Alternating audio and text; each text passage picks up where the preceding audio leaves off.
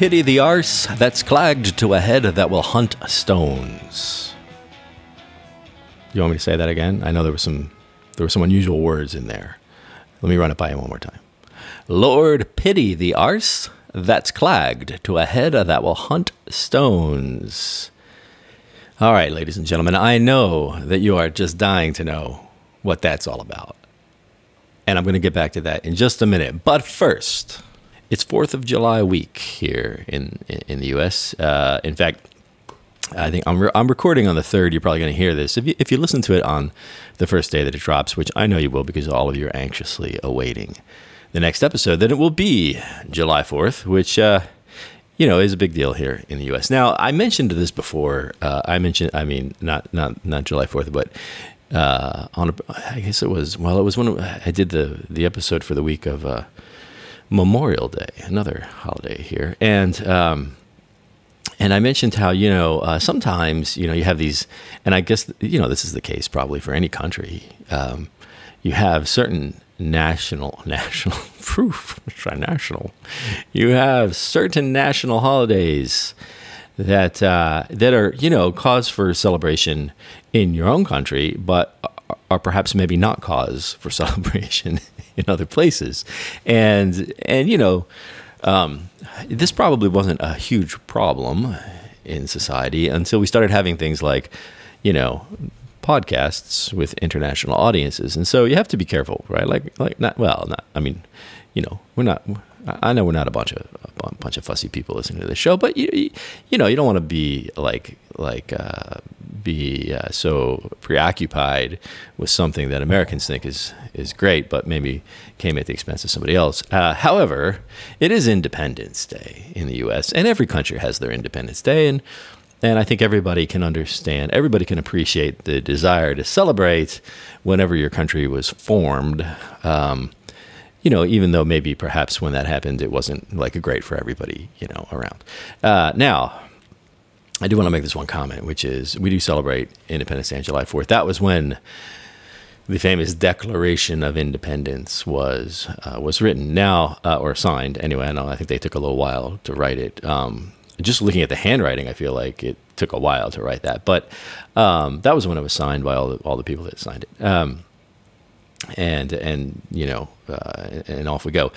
Now, recently, in the public forum, in the public square, there's been some debate about whether we really ought to consider that to be our, the beginning of America, or should it be some other time? And this is not the politics show, so I'm not going to get into it. But I do want to say that, I'm going to get into it a little bit, just a little bit. And here's the thing, and this will be of less interest to you, those of you who are not here in the U.S., but for those of you who are, and if you're getting stuck in this whole argument, I think that this is a fairly simple question to answer. Factually, there was not a country, there was no nation that went by the name United States of America prior to July 1776. Now, you could make an argument that says, well, actually, maybe, at least philosophically, maybe the country, just because a bunch of guys signed a paper doesn't mean presto, you're an independent nation. Certainly the folks over in England, they didn't. The king didn't say, "Oh, well, they signed a paper. I guess we'll stop taxing them." So, we had to fight the war and all that. Which, and actually, a lot of people don't realize this, but the war was already started. The shot heard around the world, and Paul Revere and all that business had already happened the year before. And so there were some events that had to play out. And you could even argue maybe we had to finish the war for independence, or maybe we had to have a government installed. And so you could argue that maybe the true day that the country was formed was sometime a little later. I think the war took about 3 years. So at least symbolically, July 4th, 1776, that's kind of, it's the day we made up our mind. This is what we're going to do. So you could argue that the real forming of the nation technically was later than that. However, what you cannot argue is that the forming of the nation was earlier than that because there was no country that went by that name, and the country that eventually did go by that name was a bunch of colonies, from another that were under the control of some other place. So there's no lack of clarity about when the country was initiated. Now, if you want to ask the question, what about when was, if you want to talk about society and culture, and when was the society and the culture formed that was kind of the underpinnings of what became the country. Now you can get into a debate about when that was and what significant factors played into that. But since this is not the politics the show, I'm not going to get into that part. However, if you're curious to know what I think about that, then you should tune into Saving the Dream, the other podcast that I have that you can find it on YouTube. Actually, you can find it on Apple and Spotify too, but it's more fun to go to YouTube because there's video.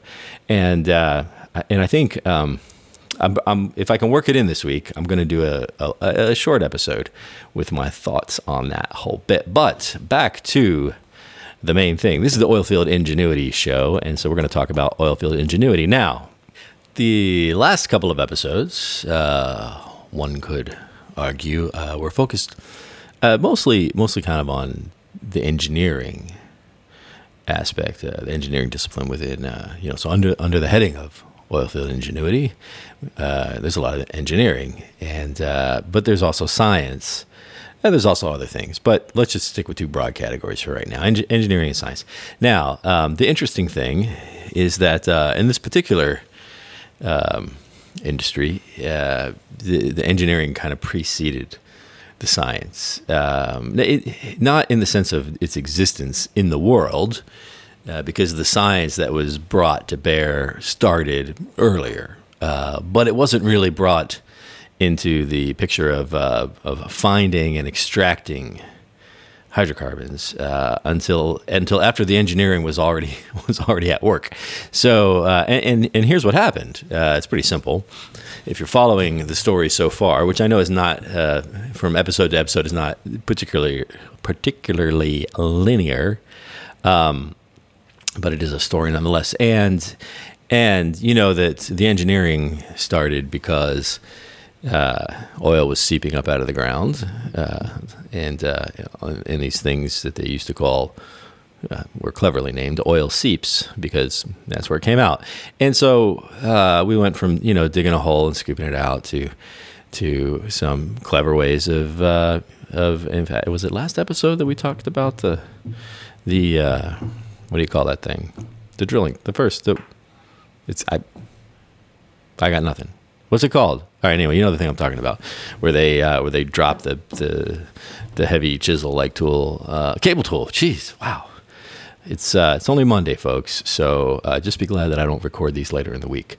So the engineering came and said, all right, well, we got to find better ways to get this stuff out of the ground, and where we can get more out, more, because remember, we are driving. I bet that even in the minds of those people back then, what they were thinking? They were thinking, guys, someday somebody is going to have to supply abundant, affordable, reliable energy to the world. And damn it, it's going to be us. So I'm sure that objective was in their head the whole time. And so they started doing a lot of smart things to get there. Now, the next objective, or the next challenge, I should say, is what about when there aren't any more seeps? I mean, up until now, the exploration part of exploration and production was kind of done for us by Mother Nature. We looked at, there's oil coming out of the ground over here. Let's go drill for it. But now that we've done that, there must be more down there. There must be some more. And how do we find it? And that ties in nicely with my story about 1776, because let me tell you what else was going on right around that time is a man named James Hutton, who is, I guess he's kind of known as the the father of modern geology, James Hutton, who is or was, I assume he's gone by now. James was Scottish. I believe he lived or around Edinburgh, which ironically, there's quite a few oil companies in Edinburgh these days. But James was in Edinburgh, but he actually traveled around quite a bit. And here's why he traveled around: because he was a rock collector. And that's now it's all coming together. Lord pity the arse that's clagged to a head that will hunt stones, written in a letter by James Hutton to somebody, I don't remember who he was writing to, and he wrote from Bath. He wasn't the place Bath. He wasn't in the Bath. Well, he might have been in the Bath because the city of Bath is named after the Roman baths that were installed there. So, James might have been in the Bath when he wrote this. But anyway, wherever he was there in Bath, and the year was 1774. So, see, right around the same time. Wheels within wheels. Now let's break down his statement a little bit there. This is kind of fun. Because he's... so the thing that you should know is that he's on horseback, traveling around,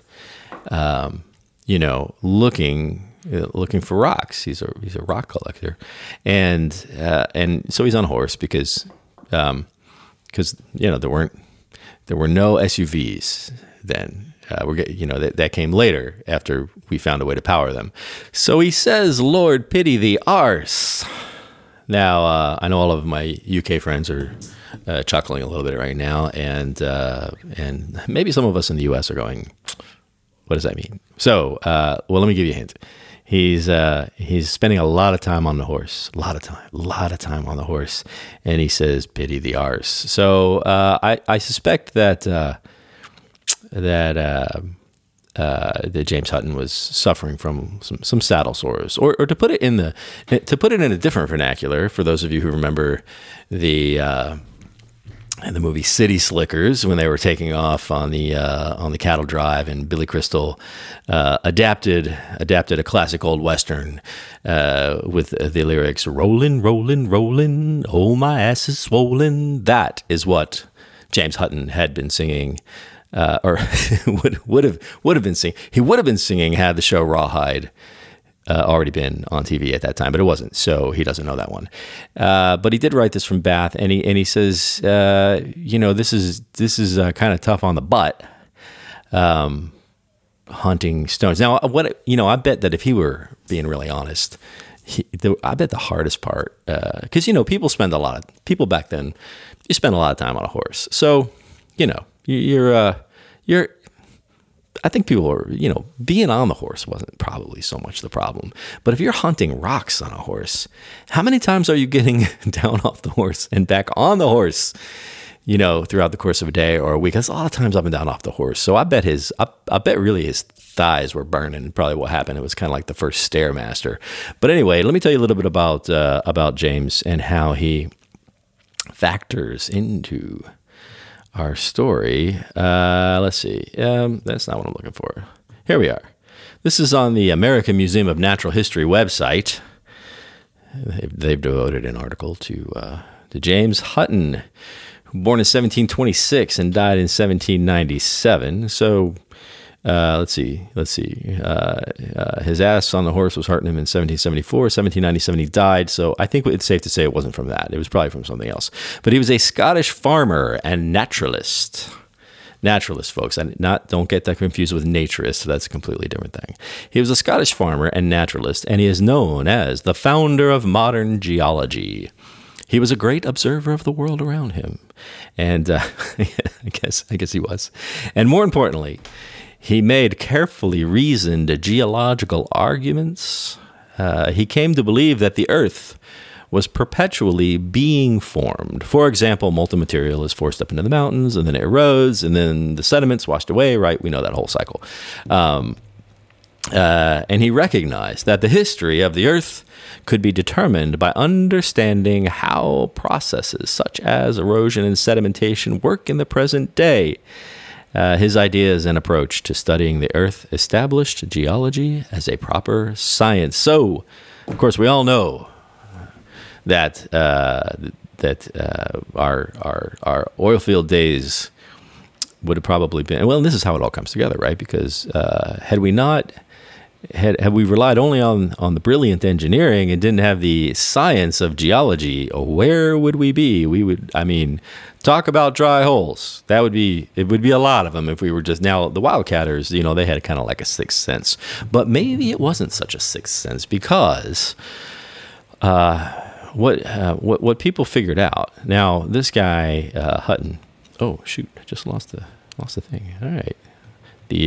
My trusty iPad is not so trusty today. So it started with him, this whole notion of geology. And this is actually really fascinating. I don't have time on the show.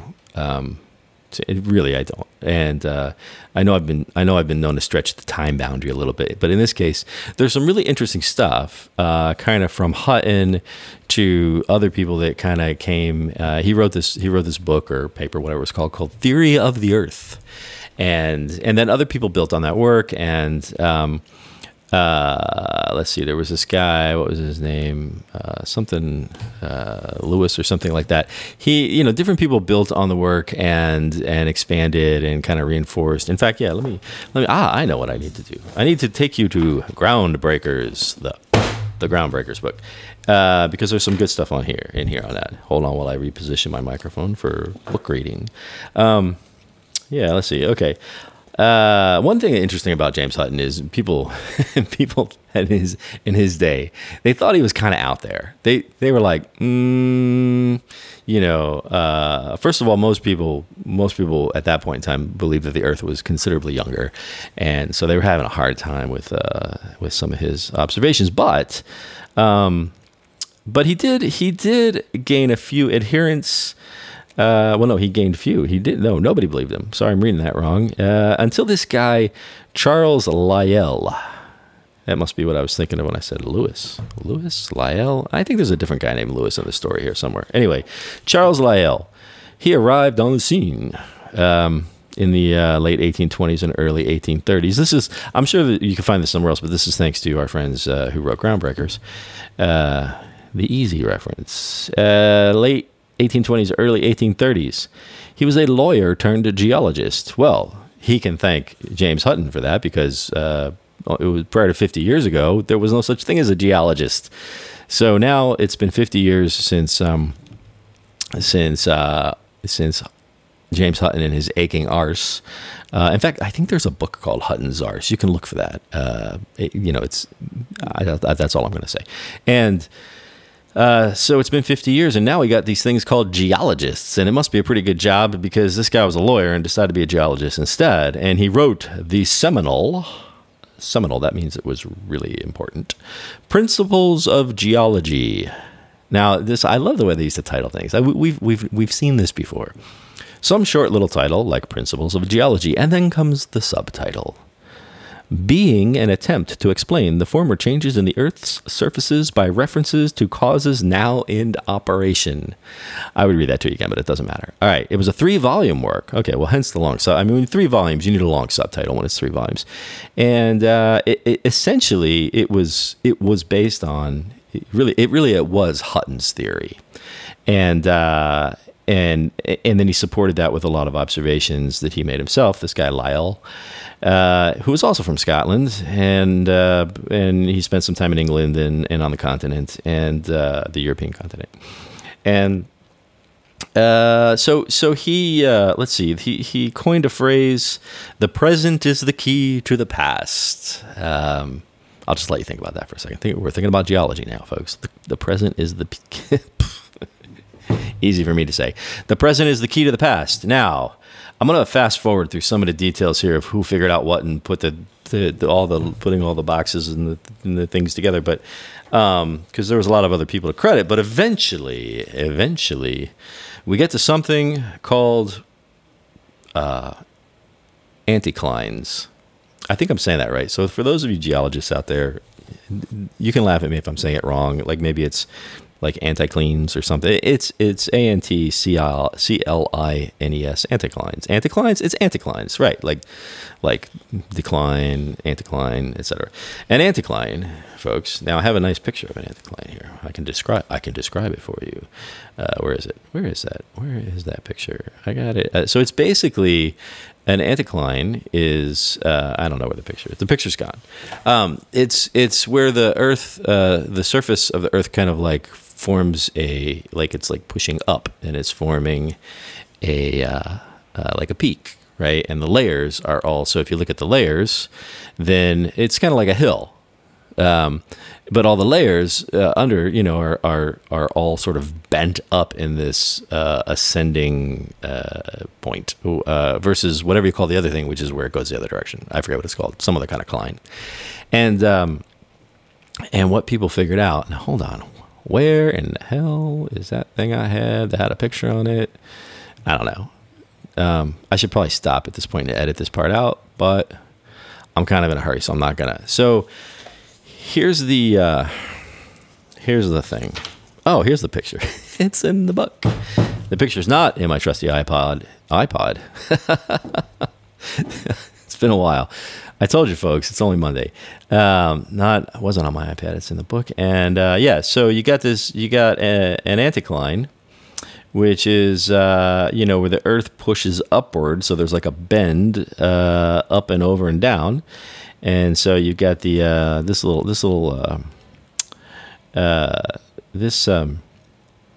illustration. Let's see, what is this? This is an idealized sketch of an anticline, a geologic phenomenon that traps oil.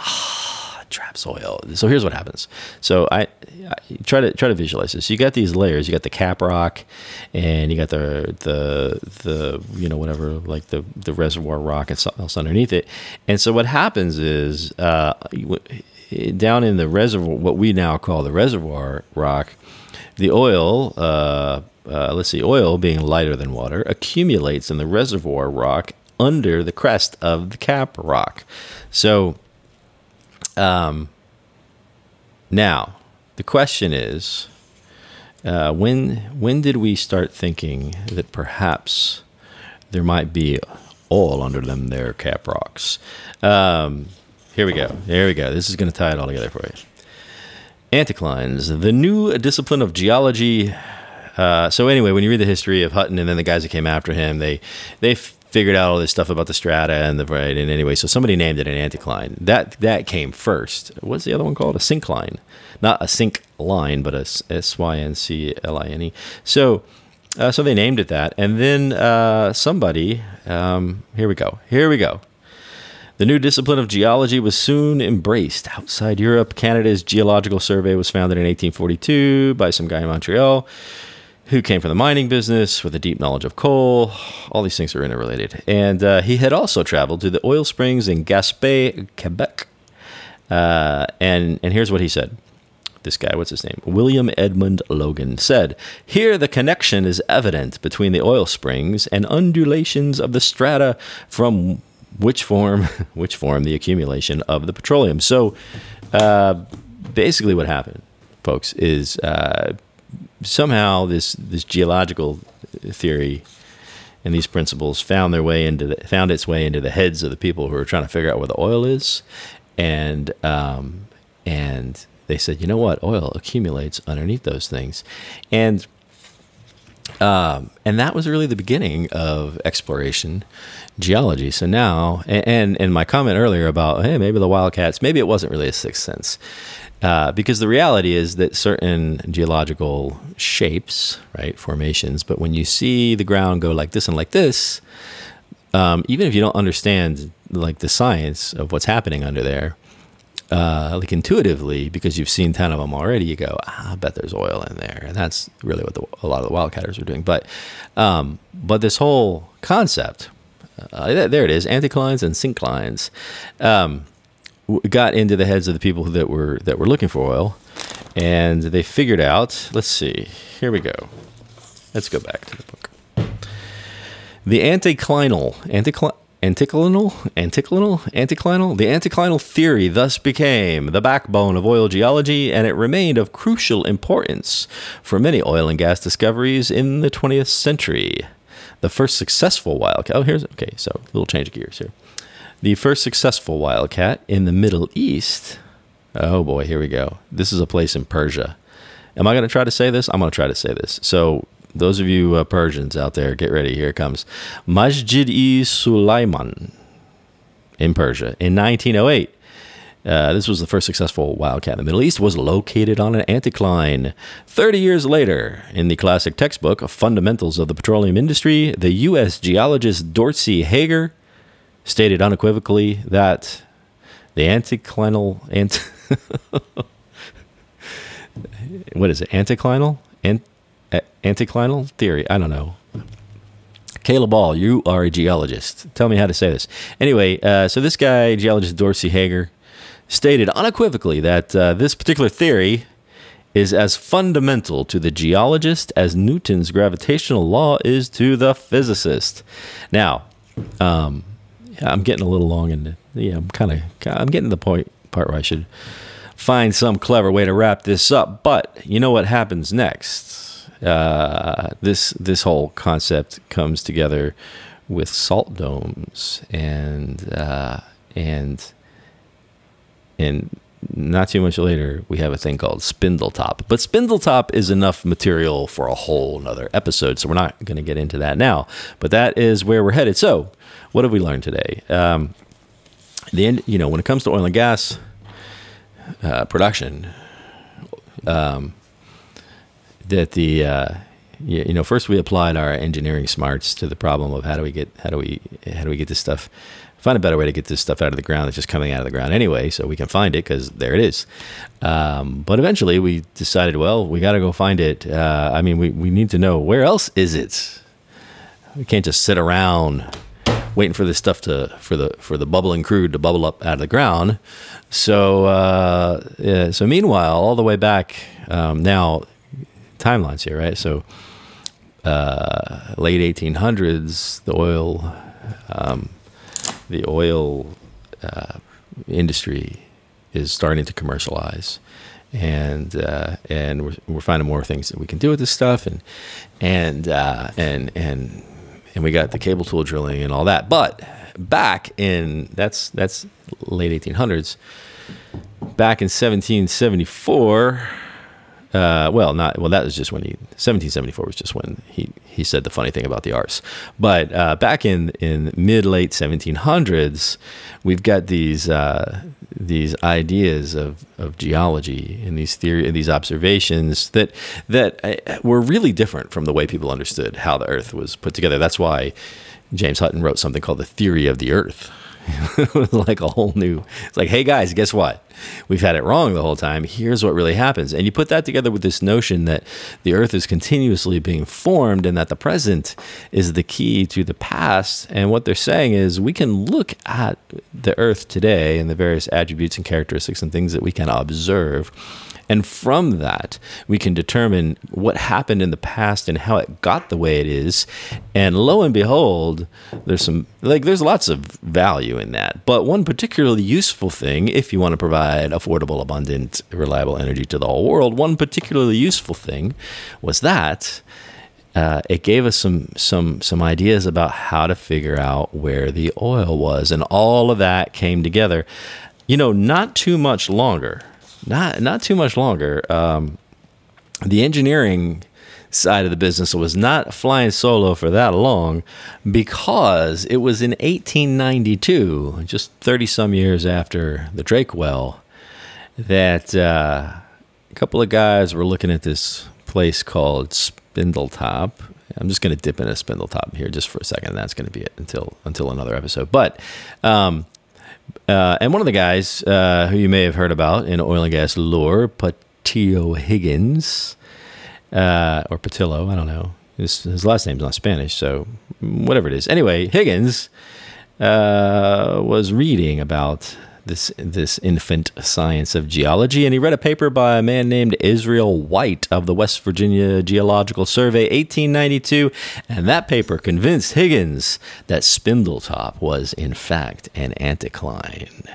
So it didn't take long for all of a sudden us to say, you know what, for us to say, and then we all said, we need some science in here alongside this engineering. So that's what happened, folks, and that's the story. Now, of course, the science, the geology, you go from that point, right around the turn of the century. A lot of things happen in geology over the next 50 or 60 years in terms of, seismic came about, and that really allowed us to get a much better picture of what's under the ground.